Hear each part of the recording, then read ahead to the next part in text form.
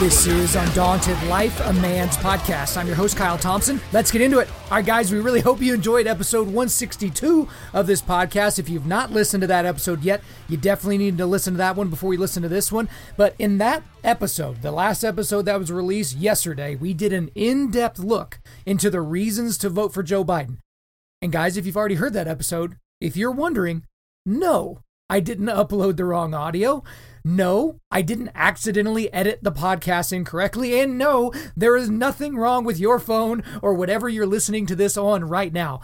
Guys, obviously the silence was on purpose because I honestly could not think of a good reason to vote for Joe Biden. Like that's not tongue in cheek. Like there's no sarcasm there. I couldn't think of a good reason. So you probably heard me rustling around there in that 5 minutes or so of silence because there's nothing to say. That's 100% honestly what I believe. And to be even more honest, the overwhelming majority of people that plan to or already have voted for Joe Biden are simply doing it for one reason and one reason only, and that is he's not Donald Trump. No one is actually jazzed up about Joe Biden. And I've talked to a lot of Joe Biden voters. They're not really jazzed up about Joe Biden. There's nothing that he is or that he stands for or that he does that gets people that excited. He's nothing like Barack Obama, who was this incendiary figure, whether you liked him or you hated him. He at the very least made some emotion come out of you. He elicited some sort of emotion. Joe Biden just doesn't have that. So essentially, if there are no good reasons to vote for Joe Biden, that only leaves me, right, a single voter, right? That leaves me with two options. Either vote for Donald Trump or leave the top of my ballot blank for the second general election in a row. Okay? So before we get into today's content, I do want to do a quick reminder for those of you that didn't listen to the last episode or haven't listened to this podcast, maybe you're new to this podcast, I am a registered Republican. Okay, I have always been a registered Republican. That is how I vote. There have been several elections where I have voted straight party Republican. And guys, since Bush v. Gore, which was the first presidential election that I was able to vote in the United States on, I have always voted for the Republican nominee for president, and that was until 2016. In 2016, I left the top of my ballot blank. I did not vote for Donald Trump, but also I did not vote for Hillary Clinton. I didn't think either of them met my basic standards of human decency. I didn't think Donald Trump was going to be a conservative. I didn't think that he was going to be a good person to lead this country. And I also thought Hillary was deeply corrupt and a horrifically unlikable person. So I voted for neither of them. And here's the other thing. Before I recorded this podcast, maybe about an hour ago, a good buddy of mine who listens to this podcast, a long-time supporter of this podcast, he kind of asked me, he's like, hey, in 2016, what would you have done if you had actually lived in a swing state? Because I live in Oklahoma. And guys, spoiler alert, every single one of the counties in Oklahoma, including the one that this guy lives in, shout out to Chris Zersby, they're all going to be red. Regardless of what you think, regardless of what you do, they're all going to be red. Okay? So my vote in Oklahoma doesn't really count for much. It's more symbolic than anything. You know, I don't live in Arizona or Ohio or Pennsylvania or Michigan or Wisconsin or Florida or Minnesota. Like, I don't live in any of these states where it might be up in the air right now. Minnesota, maybe not so much. Maybe North Carolina more so. But I don't live in one of those states. And to be honest with you, he kind of caught me off guard with that question because I don't have a great answer for that. Because in 2016, my reasoning that, neither one of these candidates meet my basic standards of human decency or whatever, that was good enough. I didn't have to have that moral conundrum, right, about my decision. Because Hillary Clinton won the popular vote by 2 million votes, but she lost the Electoral College by, tens of thousands of votes, maybe a few 100,000 votes total. That's a fairly significant thing that happened. And so I just didn't have to deal with that. Now in 2020, it's the same thing. Every single one of the counties is going to be red, but I'm looking at the decision again as to kind of what I should do. And that's what I'm going to be talking about in this episode, but that's going to be at the end. This episode will be about the top reasons, not just my top reasons, but just the top reasons to vote for Donald Trump. But also in this episode, we will discuss how Christians should operate in reference to this year's presidential election and really most elections and just basically how we operate in modern society. And guys, if you stick with us till the end of this episode, I'm going to tell you what I plan to do this year with the top of my ballot. Again, essentially, there were three options to begin with: Trump, Biden, or blank. Now it's just Trump or blank in my mind. In the state of Oklahoma, you cannot write in a person for the presidential seat back in 2016, I would have voted for one of our senators here, James Lankford. That would have been my write-in vote, but you can't write-in vote in Oklahoma. Again, the Libertarian Party is a joke of a party. They have some great ideas, but as a party, there's really no there with them. But the other thing that I want to tell you before we launch in is I intentionally tried to limit my research and my gathering of other people's opinions when putting this episode together. And the reason I did that is because I wanted you to get the most accurate portrayal of my thoughts, right? Not just me parroting some other people's thoughts. Because again, you guys know a lot of the conservative voices I listen to or some of the news sources that I get my stuff from. And I've been listening to a lot of these news sources since before the 2016 election. And so to a certain degree, some of my opinions have been formed by these people and influenced by these people. But in terms of this podcast alone, I feel like I've been preparing this podcast for over 4 years now, right? The decision to keep this Republican administration going and having my vote be counted towards that, I feel like I've been doing a lot of thinking on that, but I've tried to limit the outside sources. And guys, before we get into the reasons to vote for Donald Trump, right, I'm going to go over my issues with Donald Trump because I have many. And the interesting about my issues with Donald Trump is these seem to go hand in hand with many of the reasons why a lot of people, including a lot of Republicans, don't like Trump. So I'm just going to get those out of the way right from the beginning. And right from the top, I have a big issue with his morality and his character. Whatever you think about the guy, I'm not a huge fan of the decisions that he's made, right? He's on his third marriage. We have evidence that he's cheated essentially on every wife that he's had or every important person in his life. From a character standpoint, this guy has a very interesting relationship with the truth, which is, to put it mildly, and I don't really like that. I don't really like people that kind of like to bend the truth to be to their advantage. So I'm not a huge fan of that. I'm also not a huge fan of his personality overall. A lot of people are like, oh, he's just from New York and that's how he talks and that's how he does things. It's just not really my cup of tea. Again, I'm from Oklahoma. I'm somewhat of a Southern gentleman. I'm not really intimidated by someone that talks fast and does whatever. I mean, I used to live in Manhattan. The speed didn't really bother me. His personality isn't my favorite.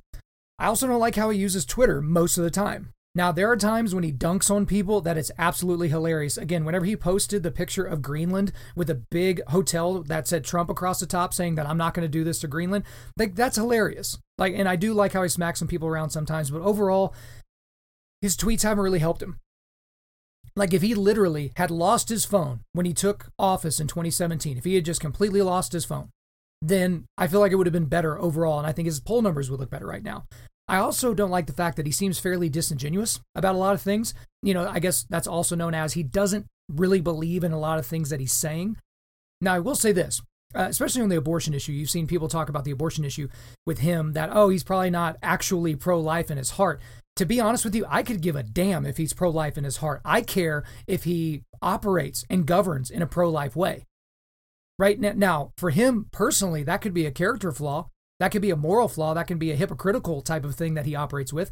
But at the end of the day, I'd rather him do things that are pro-life than to actually believe it, if those were my only two options. He's obviously a very petty human being. He's never ran up against a slight that he felt was too small to respond to, right? So he's always defending himself. And that's one of those things is if you're insecure about yourself, you're always bowing up. It's like that, the little guy syndrome, the guy that's always getting in fights or, getting in people's faces. He's trying to prove something to everybody else, but he's mainly trying to prove something to himself. I'm not really a fan of that. As he's governed, he's continued to blow out spending, which no one is talking about. And guys, if we're going to be intellectually honest, the Republicans were constantly complaining about Barack Obama blowing out spending, right? He quadrupled spending over even what George W. Bush did and all these different things. And then all of a sudden, none of these people want to talk about the fact that he, the leader of the Republican Party, has absolutely blown out spending. Spending is absolutely out of control. Sometime in my lifetime, the other shoe is going to drop. I mean, China owns the majority of our debt. That's going to be an issue in the long term. Also, I'm not a huge fan of the fact that he did not defund Planned Parenthood the whole way when he could have. The first 2 years of his administration, 2017, 2018, he had both houses of Congress and the White House. They could have passed substantive defunding regulations on Planned Parenthood, the largest provider of baby murder in the United States, and they didn't do that. Not a huge fan of that. I didn't think he handled COVID-19 that great. Obviously, his rhetoric on COVID-19 has really bit him in the butt, especially since he got COVID-19, but to a certain degree, not really. It's not really something I can hold against him because name me a country that's not isolated on all sides by oceans that has handled this well. I mean, even as recently as this week, Italy, which of all the countries in the world was the country that went to probably the most draconian lockdown measures, they're seeing a significant uptick in cases. So people obviously are talking about cases. The Midwest is having a surge in cases in the United States. Again, you shouldn't be as worried nearly as much about cases as you should be worried about hospitalizations and deaths. But again, you're not going to get those numbers on CNN or MSNBC or any of those types of things. But at the same time, he hasn't really done well with that issue. And that is the issue that is at the top of everyone's minds. And that is the issue that all of the people in the mainstream media are leading to. But even with all those things I just said, and there are others, but we're going to move on here. Here's the thing. Guess what? I'm not voting for my Valentine in 2020, as my buddy T.W. Shannon put it. I'm also not voting for one of these guys, either Biden or Trump, to be my neighbor, as Albert Mohler put it in a podcast earlier this week. I'm not voting for the next senior pastor of my church here in Edmond, Oklahoma. Okay? I'm voting for who is to be the president of the nation that I hold residence in. That's it. That's what I'm voting for in 2020. Okay? And also, here's a big thing to remember. You're not just voting for either Trump or Biden. You're not. You're voting for the Trump administration or the Biden administration. Again, Trump is the lightning rod. Trump is the center of attention for everything. But you're not just casting a vote for these people individually. You're casting it for their administration. And so that allows you to look at Trump and Biden as conduits through which they can control things in the United States, which they can move things and shape things and mold things. That's what you're voting for. Okay? So guys, here we go. Without further ado, and there won't be a bunch of silence after this, here are the reasons to vote for Donald Trump, and they are in no particular order. Okay? The first reason, he's not Joe Biden. And that is a legitimate reason. He is not Joseph Biden. Okay? Joe Biden has already admitted that he is a transitional candidate. Okay? He's almost 80 years old. He has talked a lot about the fact that he may not make it through to a second term if he's elected. Most of the American public, even the ones that are voting for him, realize that he's probably not going to make it out of his first term. So essentially, when you're casting a vote for Joe Biden, you're technically voting for Senator Kamala Harris, who is seen by many people that are observers of this type of thing as the most liberal and left-leaning of all of the 100 United States senators. And yes, that includes commie Bernie Sanders. Okay? So these people that are looking at Joe Biden and what he believes on this issue or that issue, you're kind of tricking yourself a little bit, because he's going to be the main course initially, but he will very easily be pushed out, right? If not ideologically, he will be pushed out literally, right? That's essentially what we're looking at. Also, if you take Biden seriously, you also have to take Biden and the rest of the Democrats' threats at face value, okay?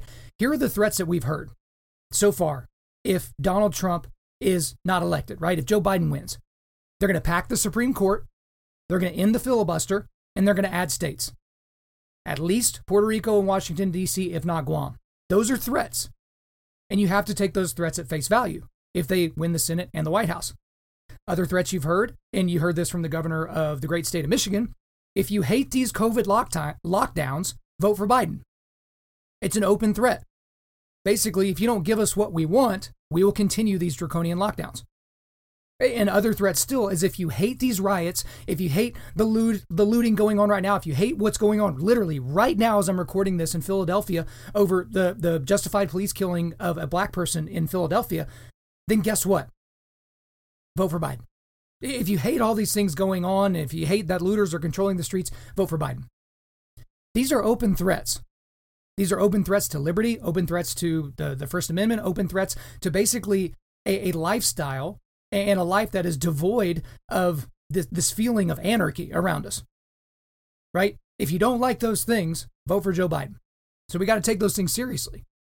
Also, Joe Biden says that he will not stop. Well, he doesn't really say this. It's more of an implication. But you got to believe that Joe Biden is not going to stop nor slow the leftward lurch of the Democratic Party. Okay? If you listen to some of the things that Joe Biden has said and believed throughout his career, because he's been in public office for almost half a century at this point, right? I think it's 47 years, 48 years. The leftward lurch of the Democratic Party, which has really just happened and come to fruition during the Trump administration, is insane. And Joe Biden doesn't have the stones or maybe the years left to actually fight against that. Also, Joe Biden, if he's been consistent on any issue whatsoever his entire career, it's on his either misunderstanding or hatred of guns and gun rights. So if you're a Second Amendment person like I am, if you're a concealed carrier like I am, if you're, to a certain degree, a prepper, your guns and ammo are not safe if Biden is in the White House and the Senate is taken over by Democrats. It just won't be. This is a guy who is like, why don't you just shoot him in the leg? Like, what's wrong with these police officers? I literally had the most mind-numbing debate with two of my very good buddies who are decently smart human beings yesterday. They were talking about this situation that went on in Philadelphia. And they were like, what's wrong with these cops? Why couldn't they just shoot this guy in the leg? It's like, do y'all only watch television? Have you ever talked to a cop or a firearms instructor? There's a reason why they teach you to shoot center mass. And the most practical reason is because it's the largest part of the body where you can shoot. And even if it's running towards you, center mass doesn't move that much. Most people's legs aren't very wide.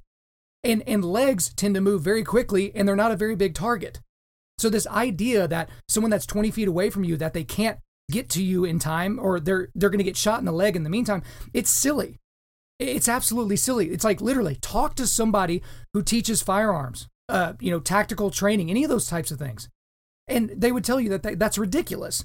Like, Navy SEALs aren't shooting people in the leg to stop them. If you're trying to stop someone, you stop the threat dead in their tracks, and you do that by shooting center mass or shooting at the face, which is another small target, right?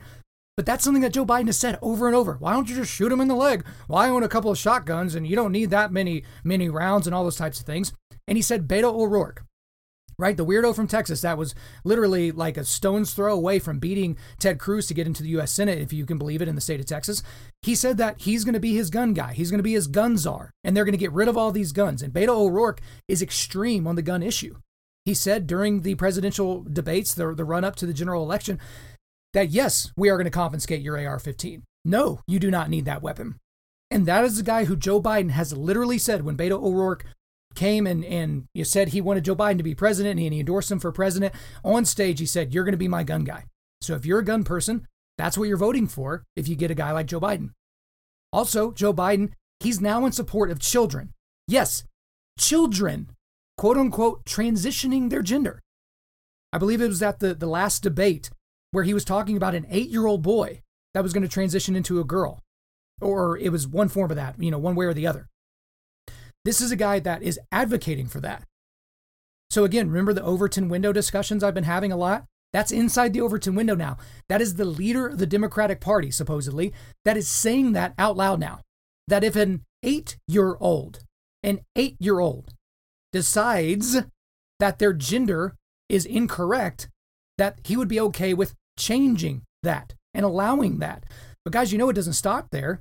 It's going to turn into you, as the taxpayer, paying for that child to do that, or allowing the parents to go forward with that child abuse and allow for the mutilation of probably the genitalia of that child. And it would be irreversible at that point and cause a myriad of other issues. Joe Biden's in support of that. Also, he's a big advocate for killing children, though. He's okay with them transitioning, but he's not okay with murdering them. He has said this year, not sometime in the past, in 2020, that he would make Roe v. Wade the law of the land. Because if you don't know this, Roe v. Wade is not enshrined in law. It's not federal law. It basically allows the states to have the ability to make abortion legal, right? And it is legal, right? But it's not enshrined in law. He said he would enshrine it in law so women could have the quote-unquote choice to do what they want to with their bodies. Even though, again, as we've said over and over, the baby is inside her body. It is not her body. Thus, she doesn't get to choose whether or not that thing gets to live. Also, Joe Biden has vowed to pass what he calls the Equality Act, right? He called it one of his first priorities as president.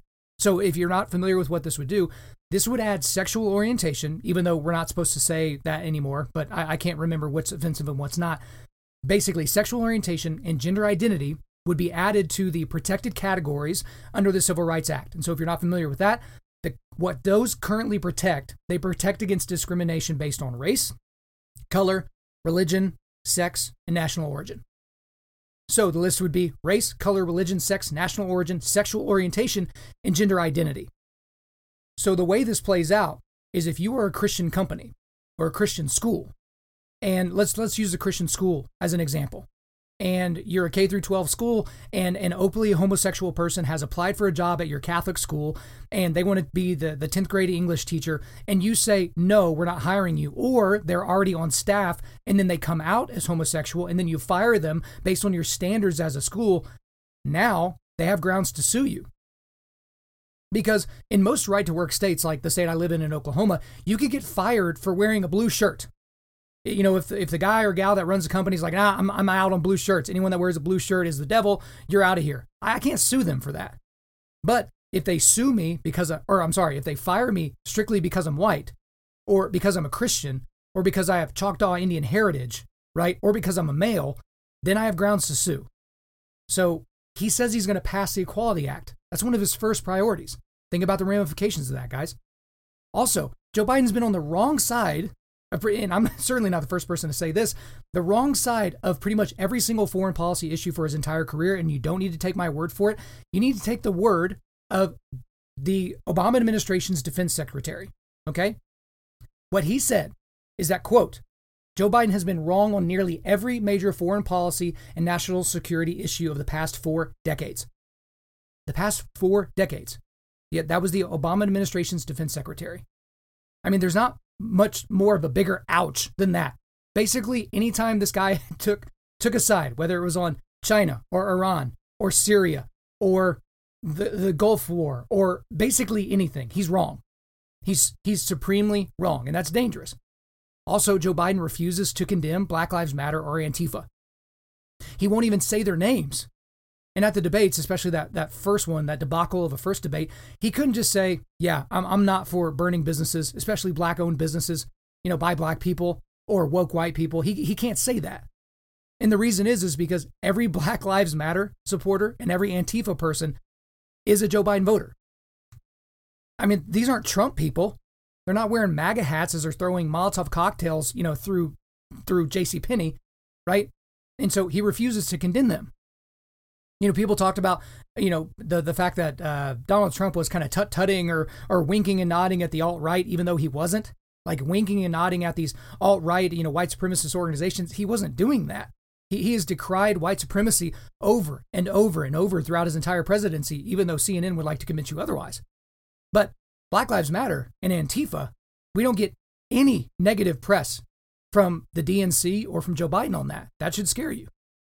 Also, Joe Biden has no principles by which he operates by. And we're not going to spend a lot of time on this because if you look back at his career, he has essentially changed his mind on just about every important policy issue except for guns. He's been pretty consistent on guns and decently consistent on taxation. He's been pretty big about making sure that we tax people out the wazoo. But he's changed his mind on everything, every major issue. And so he's basically, at this point, he's a thermometer, not a thermostat. He's going to let his party kind of dictate where things go. And that's scary when you can see the immediate and quick leftward lurch of the Democratic Party. Also, we're going to be wrapping up Joe Biden here in just a second, but he's tried to earn your vote by hiding in the basement, guys. That was his pitch. His pitch is, well, I'm not Trump. So what kind of harm can I do? He's called a lid on his campaign most days, early in the morning, 9:30, 10 o'clock in the morning. That essentially means he's not going to be taking questions. He's not going to be doing any media, any of those types of things. When's the last time you saw Joe Biden at an open press conference? How about Kamala Harris, the person who would literally be the president? When's the last time you saw her at a press conference? She's done some taped interviews where they can basically let you use the audio or let you use the tape or not. But that's what he's done to earn your vote. Donald Trump's jet setting all over the country, but Joe Biden's just sitting in his basement. And the other thing, and apparently you're a bad person if you talk about this, Joe Biden's not mentally there. He's not. And don't give me this crap about, oh, he has a stutter. He's not mentally, a problem. Look at the 50 years worth of video we have on this guy. Find me a video of him stuttering any of the times that he was in the Senate, addressing the Senate floor. When he was borking Robert Bork, when he was basically calling out Justice Thomas for something that he basically made up whole cloth. He wasn't stuttering. This guy had a stutter when he was a child. That would be like me saying I had asthma really bad when I was like 3 months old. It almost killed me.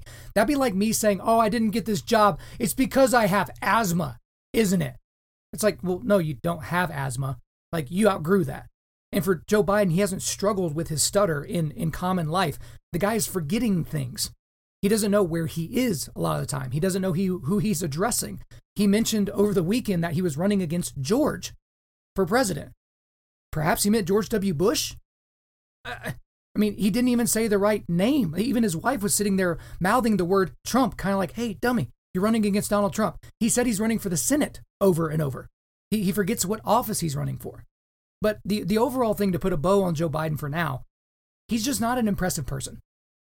He's not a leader, okay? He's been a quote-unquote public servant for almost 50 years, but we're somehow supposed to believe that now is the time that Joe Biden will be able to get things done? Now? Like, really? Like, where were you for the last half a century? What were you doing exactly? I mean, give me something here.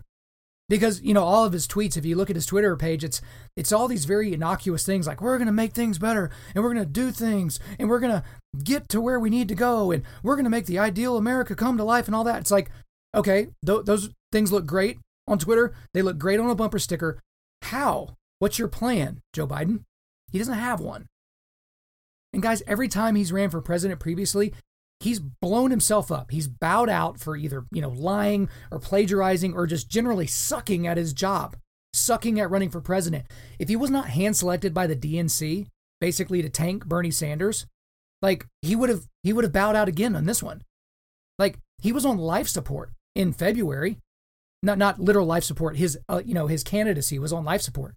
It was Bernie Sanders looked like he was going to run away with the thing until the DNC said, all right, all you other losers, get out of here, endorse Joe Biden. We got to get this crazy commie out of here. And that's the real deal. But guys, it would be foolish for me to stop here, okay, with the reasons to vote for Donald Trump, to stop here. Stop with the, well, he's not the other guy argument, which is literally the Democratic Party's pitch right now. He's not Donald Trump, okay? That's not where we're going to stop. I'm going to give you some other reasons that I think are legitimate reasons to vote for Donald Trump. So let's keep going. The number two reason, again, in no particular order, is Trump has governed as a conservative. Again, one of the main reasons why I did not vote for him was because I didn't think he would govern conservatively. I thought that he was a wolf in sheep's clothing. I figured he was a centrist, if not a left of center Democrat. And I just couldn't have imagined him being as conservative as he's been on a lot of issues.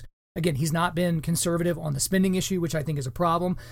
There's been some other things that he hasn't done the typical conservative thing. But again, I don't think that this guy actually believes I don't think he spends a lot of time reading like Edward Burke or reading like any of these people that, he's not talking to, Mark Levin and Ben Shapiro on a regular basis. But Trump has governed very conservatively. And I think that that's something we should talk about. The third reason that I think you should vote, or not that you should vote for, that you could vote for Donald Trump, is that Trump's nomination and confirmation of conservative judges has been very important. So obviously, we talked about this on the episode I released earlier this week with the ACB confirmation, the Supreme Court and other federal benches. Okay, he has done an incredible job up to this point of getting actual conservatives on those benches. And those are the things that actually move real life ramifications for this country. Okay? Because when you bring up these laws, and whenever they're going to the appellate courts or going to the Supreme Court, those decisions are handed down directly onto the tops of the heads of all the people that live here in the United States. And guess what, guys? You saw how important it was over the last 4 years. I know a lot of people that held their noses and voted for Donald Trump in 2016 because of the Supreme Court. And these were people that were thinking they might get one conservative Supreme Court justice out of Donald Trump. And here we are. We technically got three. Again, I got my concerns with Kavanaugh. I think he's more Roberts than he is Thomas. But at the same time, you got Barrett and you have Gorsuch. 3 Supreme Court justices. Okay? Now, it could be just as important over the next 4 years. Again, I'm not going to rehash the arguments I made on the ACB episode. But again, there could be 2 or 3 more Supreme Court seats that are going to be filled within the next administration, the next 4 years. So that is a good reason to vote for someone that you think has conservative values and is going to continue to nominate people from his list that he's already released of conservative justices. And if you're keeping score, Joe Biden has not released a list of the potential Supreme Court candidates that he would consider, probably because people would be like, oh my gosh, these people are absolutely insane. The fourth reason to vote for Donald Trump is Trump's treatment of the media. Now, I didn't say Trump's Twitter. Again, I already talked about that earlier. But his treatment of the media, I feel like, has been appropriate because the media is egregiously gross. Their treatment of Donald Trump has been crazy. He has sent them into a state of pissed off that they never could have imagined that they were going to get to because he doesn't play by their rules, okay? Republicans have typically always been very, very nice with the media, and the media has then treated them horribly in response. They've taken advantage of the niceness. Again, if you look back at the George W. Bush administration, he was basically batted around by the media for a lot of things that weren't really his fault. And he basically held his tongue. He told all of his people that went out and spoke for him in front of the media, all of his media advisors, he said, basically, just deal with it. We're going to control the things that we can control. But again, this narrative that that George W. Bush was a warmonger and this moron and all these different things, that was a media narrative that they spun that the Bush administration never fought against, okay? So Trump has basically said, no, screw you guys. You're dishonest. You're fake.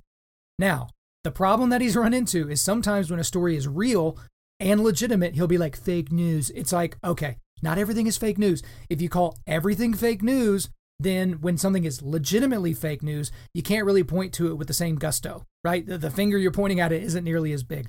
But in general, I like the fact that he has smacked the media around. Especially at these press conferences when they're asking him these gotcha questions, he just calls them out. Like, I remember one in particular, I was watching one of the COVID-19 press conferences that, one of those mid-afternoon press conferences, really in the early parts of the pandemic. And the person basically asked him, hey, why do you keep calling this the China virus? Why do you do that? A lot of people think that's xenophobic. Why would you say such a thing? And he looks at her right in the face and he goes, it's because it came from China, right? It came from China. That's why I call it the China virus. You didn't call it the Spanish flu because it came from Australia, right? And so I like the fact that he has smacked them around. I think that that's a good thing for them to do. Now, we don't know what the axes they're going to try to grind over the next 4 years if he's reelected. Who knows? But again, he's kind of Teflon at this point when it comes to the media's treatment. The fifth reason to vote for Donald Trump is that Trump's stance on illegal immigration has been very consistent, and I happen to agree with it a lot. Okay. There are a lot of illegal immigrants in this country. There are estimates that there are around 11 illegal immigrants in this country. 11 million, sorry, not 11, 11 million illegal immigrants in this country. And at the end of the day, there's certainly going to be way more than that. The estimates are probably wildly false. But just from a practical standpoint, I know people that have come through the front door of becoming a citizen in the United States.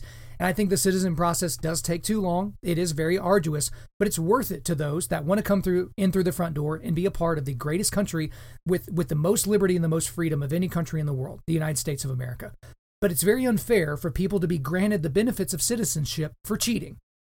It's you're standing in line at this restaurant and it's your anniversary with your wife and you're being patient. You're going to stand in line for hours just to get a table. And then this couple just walked in through the back door and sat down at a table and they were not asked to leave. Like, that would be very unfair. You wouldn't be appreciative of that. And Joe Biden has said openly that one of his, basically his earliest priorities is that he wants to make the around 11 million illegal immigrants into U.S. citizens by the stroke of a pen. Basically, all of the Dreamers or all the DACA recipients, he just wants to basically say, nope, you're all citizens, right? Come out of those shadows now. But at the end of the day, the reason why he would do that is because that is now 11 million potential Biden voters and Democratic voters for decades and decades to come. So that is something that should terrify you because we're having trouble feeding, people that are natural citizens of the United States or naturalized citizens of the United States. And again, I think that even as Christians, we should be very careful with how we handle the illegal immigrant language. Because again, these are all people that have the Imago Dei. These are people that are important. These are people that are coming from horrible situations.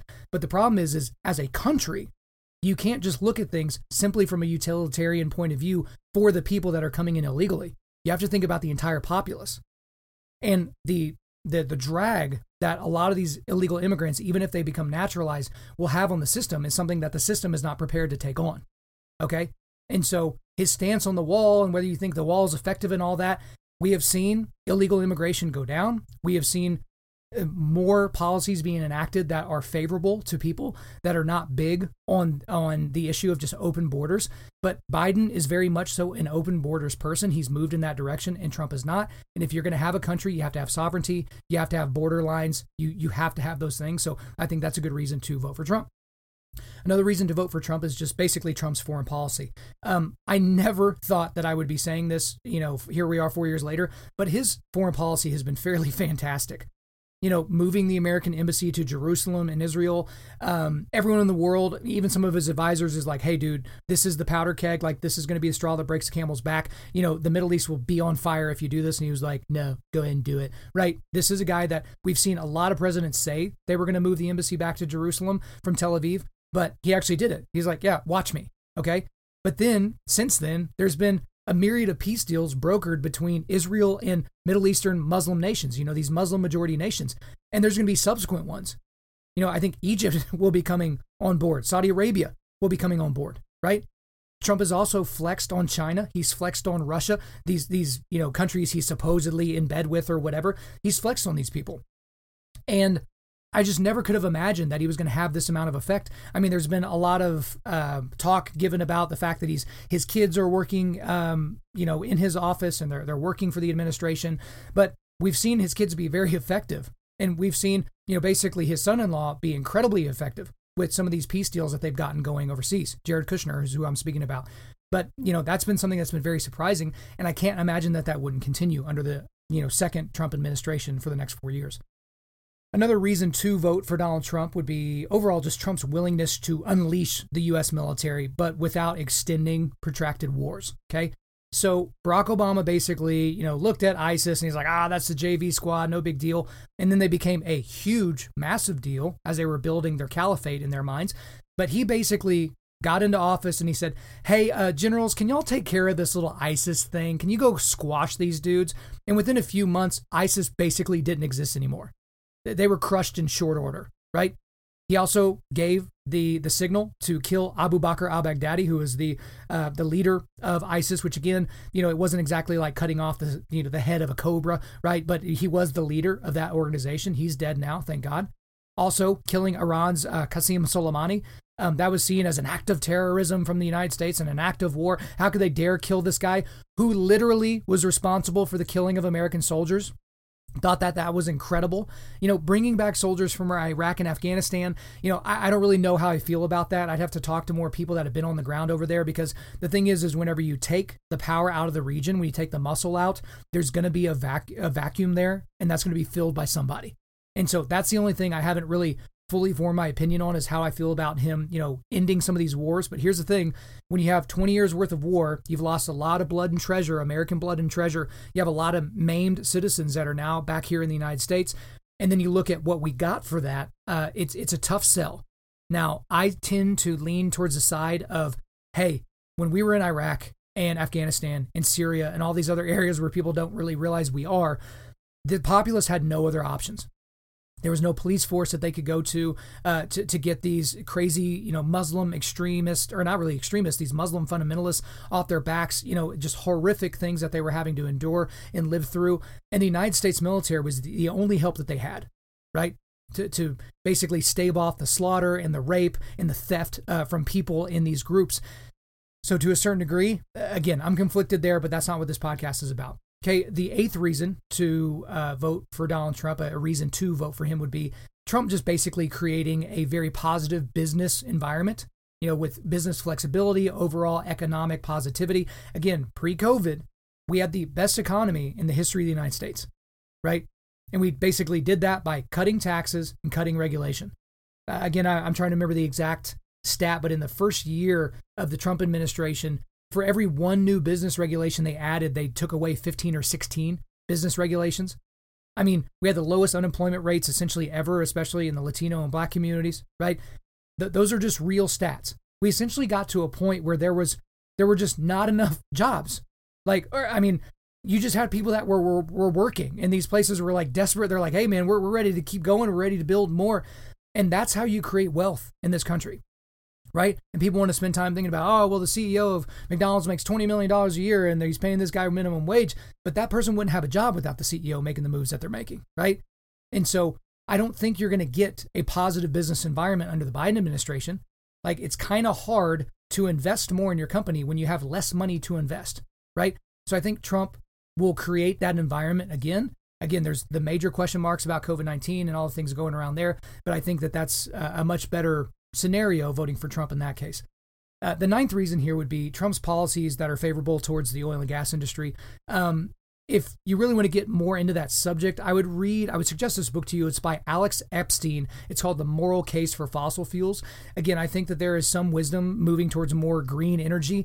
Again, a lot of people don't understand what that means. Like, people buy a Chevy Volt or a Tesla and they're like, I'm doing the best thing ever. I'm just plugging my car in and driving around. And they're not even doing the foggiest amount of thinking along the lines of, okay, where did the energy come from that charged my car? Right? I think there was a study done that said an H2 Hummer has a lower carbon footprint than a Prius or a Chevy Volt or something like that. It's because you're burning a lot of coal and natural gas and oil to make these cars, but also to continue pumping the electricity into the battery. And we're not even talking about the fact that you basically can't recycle a battery effectively. And you can't throw it away. That creates its own issues. But the Trump policies are very favorable to oil and gas. And so I like that because I live in Oklahoma, and that's good for me and my homies here in Oklahoma that work in that industry. Same for my friends in Texas. And during this administration, we've basically gotten to energy independence. And it's not by banning fracking. It's not by banning cow farts. It's not by banning trucks. Those are the things that don't really work. That's the AOC Green New Deal nonsense. I feel like his policies towards oil and gas have been very effective and very positive.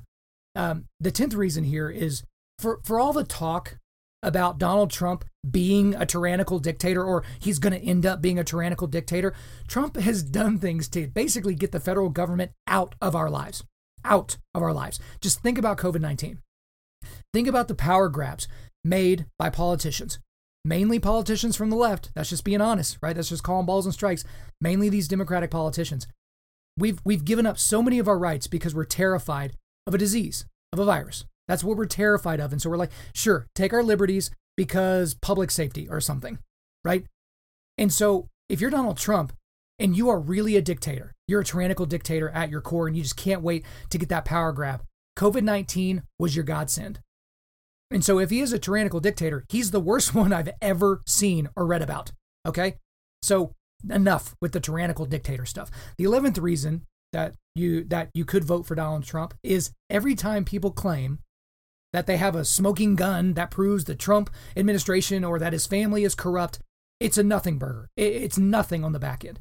Just think about Russiagate, right? Oh, he's a Russian stooge and he's a Russian plan and all these types of things. And then in actuality, when you look into it, it looks like Hillary Clinton was doing things that was conspiring with the Russians, right? Then you have the impeachment scandal with Ukraine and all that nonsense that went on there, and basically the witch hunt that was therein. And then it looks like it was Hunter Biden that was the leader of corruption in Ukraine, right? And it's still to be determined whether or not Joe Biden actually was a part of these ploys that basically lined the pockets of his family with hundreds and hundreds of thousands, if not millions of dollars. And so that's the thing that's very interesting to me is every time it seems like Donald Trump is the corrupt one, right? There's nothing that comes from it. Oh, we finally got his tax returns. And what did we learn? Well, he's got a lot of debt and he's not nearly as rich as we thought he was. Which, is that really breaking news? Like, did you honestly think he was worth billions and billions of dollars? Like, I don't really think so. Someone made a joke at one point. It's like, I don't think Joe, he's so over leveraged. I don't think he could go get me $1,000 cash and put it in the palm of my hand. And you might be right? Like, you absolutely might be right about that. But it wasn't this big thing. We've had all these tell-all books, right? About, what's going on really behind the scenes inside the Trump administration and all that. And it's like, wait a minute. Trump's like an egotistical guy. He likes to eat cheeseburgers. He stays up late. He watches Fox and Friends. It's like, this is the corruption. This is the big smoking gun thing that tells me that this guy isn't qualified. Again, I've told you about all the things that I don't like about the man, right? But those things aren't real. They're just not real. And then the 12th reason here, and it's really the last one, I'll cut it off after this, is Trump has been incredibly pro-life during his administration. And more specifically, incredibly anti-abortion. again, to reiterate, I am very disappointed that he didn't defund Planned Parenthood in the first 2 years of his presidency. I think that's unforgivable, right? Even a lot of pro-life advocates have kind of forgotten that during this election cycle. I don't think he should be forgiven for that, right? Unless he does something in the next administration that kind of counteracts that. I thought that was egregious that he didn't do that. But what he has done is he's nominated pro-life judges and justices to the federal bench. Talked about the federal bench earlier, but he's put people in place to where if Roe is ever challenged, that there will be something there for him to stand on. And the latest iteration of that is Amy Coney Barrett, right? I think that's very important. He's signed pro-life executive orders. He was the first president to speak live at the March for Life, which was incredible because other presidents had basically done it via video or something like that or via phone call. And need I remind you that the Democratic National Committee, the Democratic Party platform, the official platform, advocates for abortion up until the moment of birth. And Joe Biden, right, the stalwart against leftism or whatever people want to call him, he's now against the Hyde Amendment. He's against it. For the first 40 plus years of his career, he was for it. And basically the Hyde Amendment keeps federal funds, federal taxpayer dollars from being able to go to fund abortions, right? For obvious reasons. Because for me, when I pay the tax bill, the sizable tax bill that I pay every year and have paid for years and years now, I don't want that to go to the slaughter of unborn children. Sorry. That's not something I'm okay with. But now, all of a sudden, the winds of change have started to blow, and Joe Biden is now against the Hyde Amendment. Do you think it has anything to do with the fact that the leftward march of his party would not allow for him to say that he defends the Hyde Amendment, that he still thinks that is important? He wants to basically shove that down the throats of the American public. So I've been incredibly impressed and happy with Trump on this issue, which I consider to be an incredibly important issue, obviously. So guys, before I share with you what I plan to do on the top of my ballot, I promise I'll get there. There's no tricks here. I want to talk about how Christians should operate this presidential election season, okay? Because I think that's important. A lot of people are talking about that, and it's kind of hard to get a straight answer from, your pastor. Some of these pastors are basically just carrying water for the Trump administration. Some of these people are just carrying water for Biden administration. It's hard to kind of operate here. So I'll just give you my basic advice here. The first thing is realize that Jesus Christ is not on the ballot, which will come off to some of you as incredibly offensive, which if I haven't offended you at some point during this podcast already, regardless of who you decide to vote for, then I guess I'm not doing my job quite right. But Jesus is not on the ballot. So stop pretending like he is. It's not Jesus or Biden. It's not Jesus or Trump. Okay? He's not on the ballot. Again, you're not voting for a pastor. You're not voting for your neighbor. You're not voting for anything. You're not voting for the Savior of the world. Now, obviously, it would be important for you to vote for somebody that has more Christian convictions. That is a better overall thing for the United States. However, he's not on the ballot. And kind of the next thing that you should realize is you cannot legislate morality. You've heard that before. You can't legislate morality in the hearts of man. However, you can elect men and women who write and pass laws based on godly morality. That is something that you absolutely can do. And so you have to ask yourself as you're making this decision as a Christian, is the Democratic Party's platform, does that coincide? Does that go through the filter of the gospel, of biblical truth, of morality? Or does the Republican Party platform? Because, spoiler alert, neither one of them is perfect when you compare it to the Bible. And I don't think either of the parties are actually, even thinking about that when they're creating their policies or their platforms. But you have to think about which one is going to get you closer to that. I think that's very important for you as a Christian. Next thing here for Christians to consider is that we should remember that we are citizens of the kingdom of God first and foremost, which, duh. But really, you should think about that. Because, again, I'm about as patriotic of a guy as you can find, right? One of my biggest regrets, I sit here as a 34-year-old man, and I regret every day, every time I think about it, the fact that I did not serve in the military, that I could not serve this great nation. And so here I am now trying to think of ways that I can support the military, support military families, but I have not actually fought or bled for this country, right? And I haven't made what they call the ultimate sacrifice for this country, right? Which God had a different plan for me. I could have gone that route, but maybe I don't have Kelsey. Maybe I don't have baby James. Maybe I don't have, this podcast. Maybe these things aren't there. So I feel like that's important. But guys, the United States has been around for about 250 years, which is just, that's a blink in the eye, right, of God. Like that is no time at all. And guys, far vaster and far more expansive dynasties have come and gone for humanity, right? And we will be no different. This idea that the United States will be here for forever or even be here until rapture, there's no guarantee of that. Because I guarantee you, the Babylonians, the Persians, the Greeks, the Spartans, the Romans, the Egyptians, so on and so forth, these different people groups thought that they were going to be around for forever. And all of those groups that I just talked about, they certainly had reigns that were more powerful and more expansive than, 250 years, a quarter of a millennium. And so I think it's important to remember that the kingdom of God, that is where we will reside for eternity. For those of us that are in the Lamb's Book of Life, for those of us that, have called on Jesus to be our Lord and Savior, to be disciples of him, right? That is where we should spend our focus. But let me transition in the next part here, because the next biggest thing that I would say for you to do is you have to vote. You have to.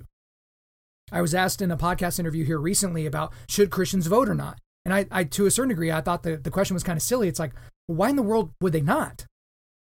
But it's because of narratives that have been spun in some churches or in some circles. But seriously, guys, do not buy into the narrative that since, Christ may return soon, that we shouldn't be involved in our governmental processes. I don't think that's right. And also, don't buy into the narrative that since the Bible tells us that the world that we currently inhabit is in the process of this unstoppable deterioration, that we shouldn't be involved in our governmental processes. That doesn't make a lot of sense to me. I think we are called to be salt and light. We're called to preserve, right? That's what salt does. And it's kind of hard to do that when you're hiding.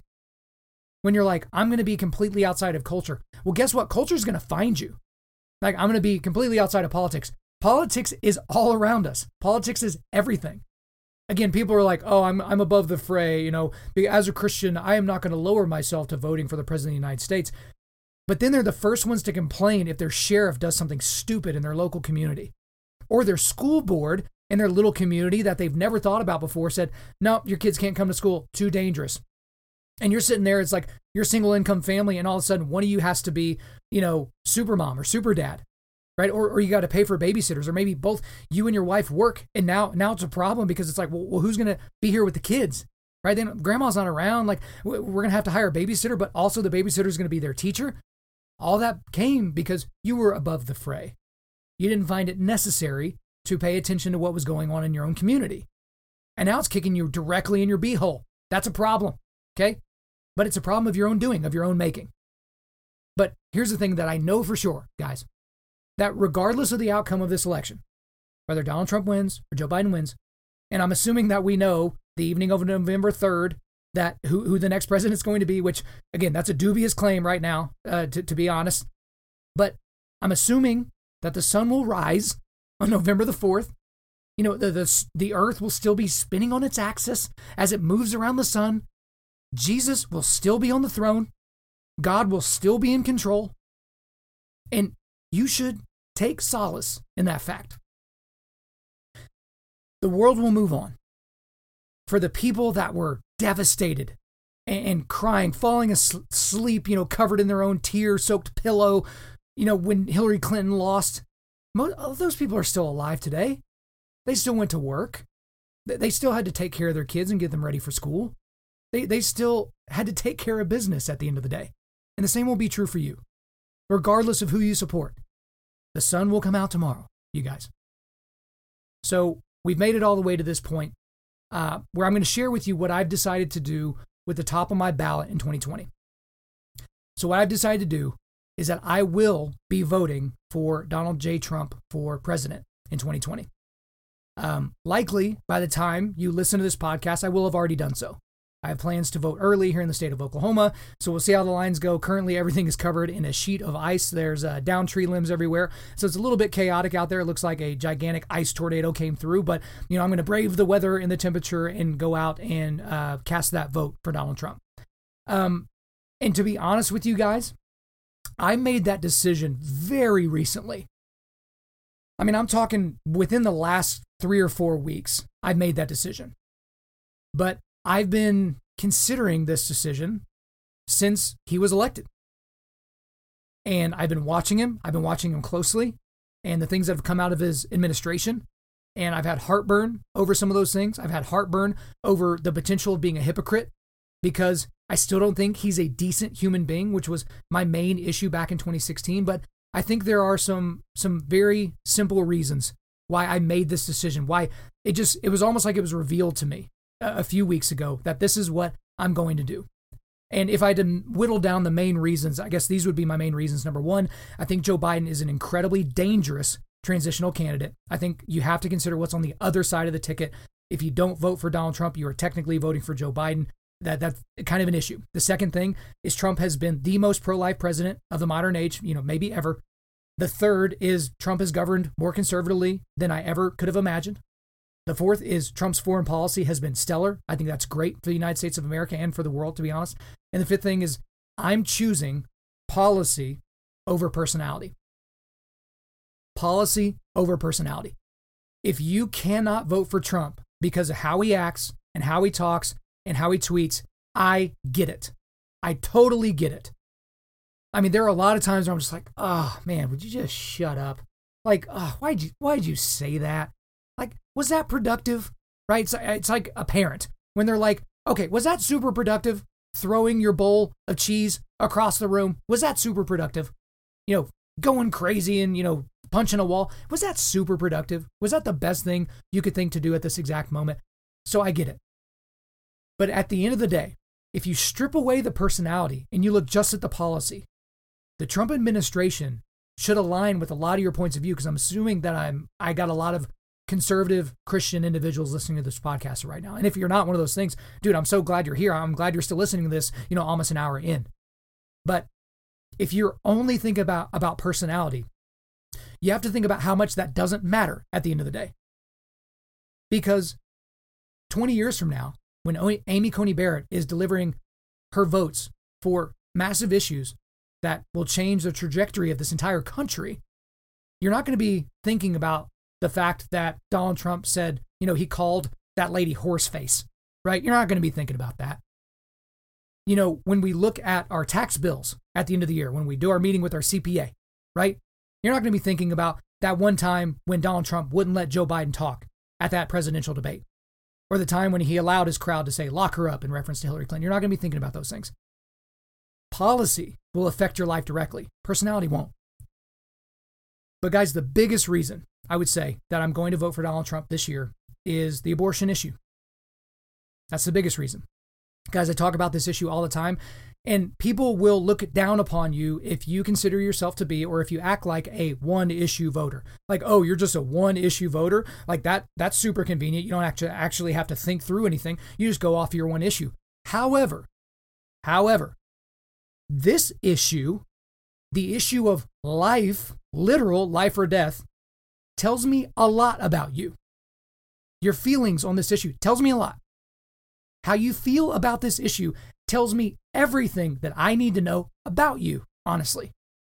Because here's the thing, if you are 100% unabashedly pro-choice, what that tells me is you have a seared consciousness and you don't value all life. Clearly. That's not a political stance, that's just a thing, right?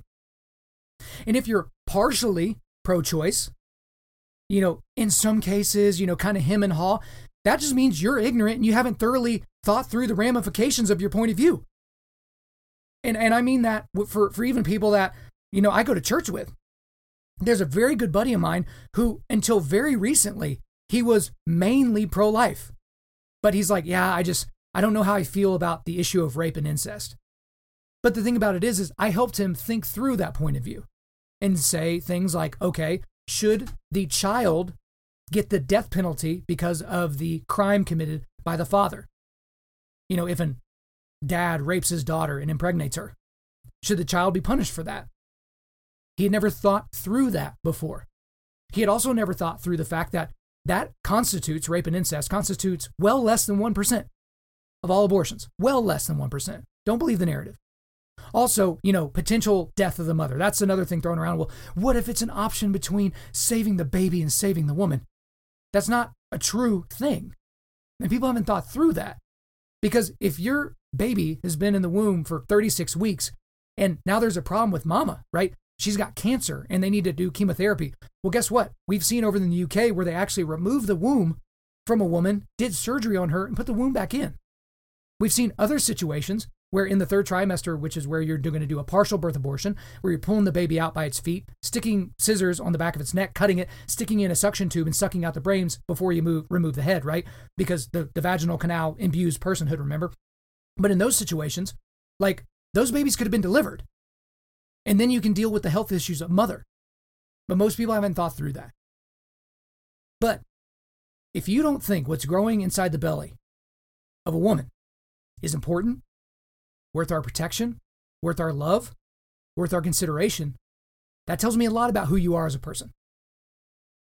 And for Donald Trump, if we're being completely honest, I don't think in his heart of hearts that he is pro-life. His entire life, his entire entertainment and adult life, he was more on the left side of the aisle, right? I don't think if you put truth serum in him that he would say he is a pro-life person across the board. However, he again is the most pro-life president we've had, maybe ever. Maybe ever. And that is incredibly important. So guys, as we wrap up this podcast, this is my endorsement, right? I'm endorsing Donald Trump for president, okay? I'm not going to be wearing a MAGA hat in line. I'm not going to make a big to-do about it. I'm not going to be pounding on my chest. I'm not going to be driving there with 17, Trump forever flags on my truck, right? That's not something that I'm going to do. But I am proudly voting for the Donald Trump administration to continue, okay? But I have to reiterate to you that if your guy loses next Tuesday, you're going to be fine. You will be fine. I really hope and I pray that Donald Trump wins. But to pretend like this is the be-all, end-all, the hyperbole that people say, like, this is the most important election ever in the history of everything ever. I just don't necessarily agree with that. This is a very, very important election. You should make your voice heard. Don't forget about the Senate races. Because if you're a Donald Trump guy, the Democrats are keeping the House, but if they flip the Senate blue, the next 4 years is going to be a crap show. Okay? Don't forget about these things. They're very, very important, but keep things in the right priority list. Okay?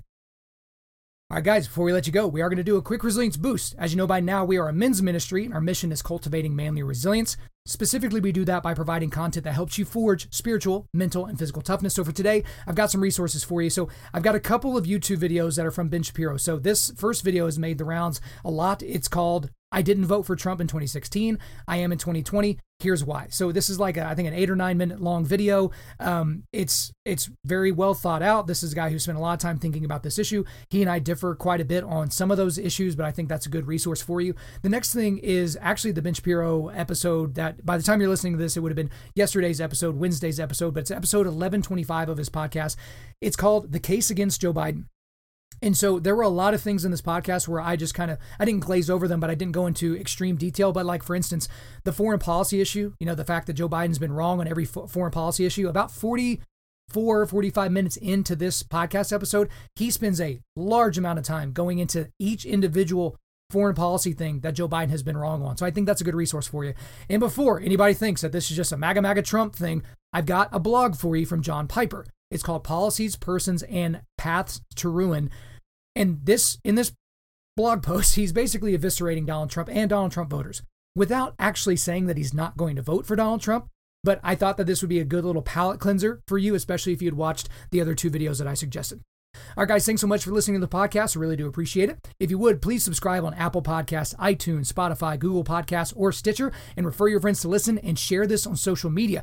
Guys, if we deserve a 5-star review, you want to give it to us, so give us 5 stars and leave us a few sentences letting us know why you like the content. I'm currently booking speaking engagements for the rest of 2020 and the beginning part of 2021. So if you want me to come speak on your podcast, at your men's event, at your team, hit me up, info@undaunted.life. That's info@undaunted.life. The website is www.undaunted.life, and that'll be getting a makeover here soon, so be on the lookout for that. You can also follow us on Instagram and Twitter @UndauntedLife or Facebook.com/UndauntedLife. Check out our free devotionals on the YouVersion Bible app. Just search Undaunted Life under plans. And as always, we want to thank the band August Burns Red for allowing us to use their entire music library for our content. The intro-outro track on this podcast is their song Defender, which is off their latest record entitled Guardians. The links are in the description. I'm your host, Kyle Thompson. Remember, keep cultivating manly resilience, keep forging spiritual, mental, and physical toughness, keep seeking the Lion of Judah. Ride!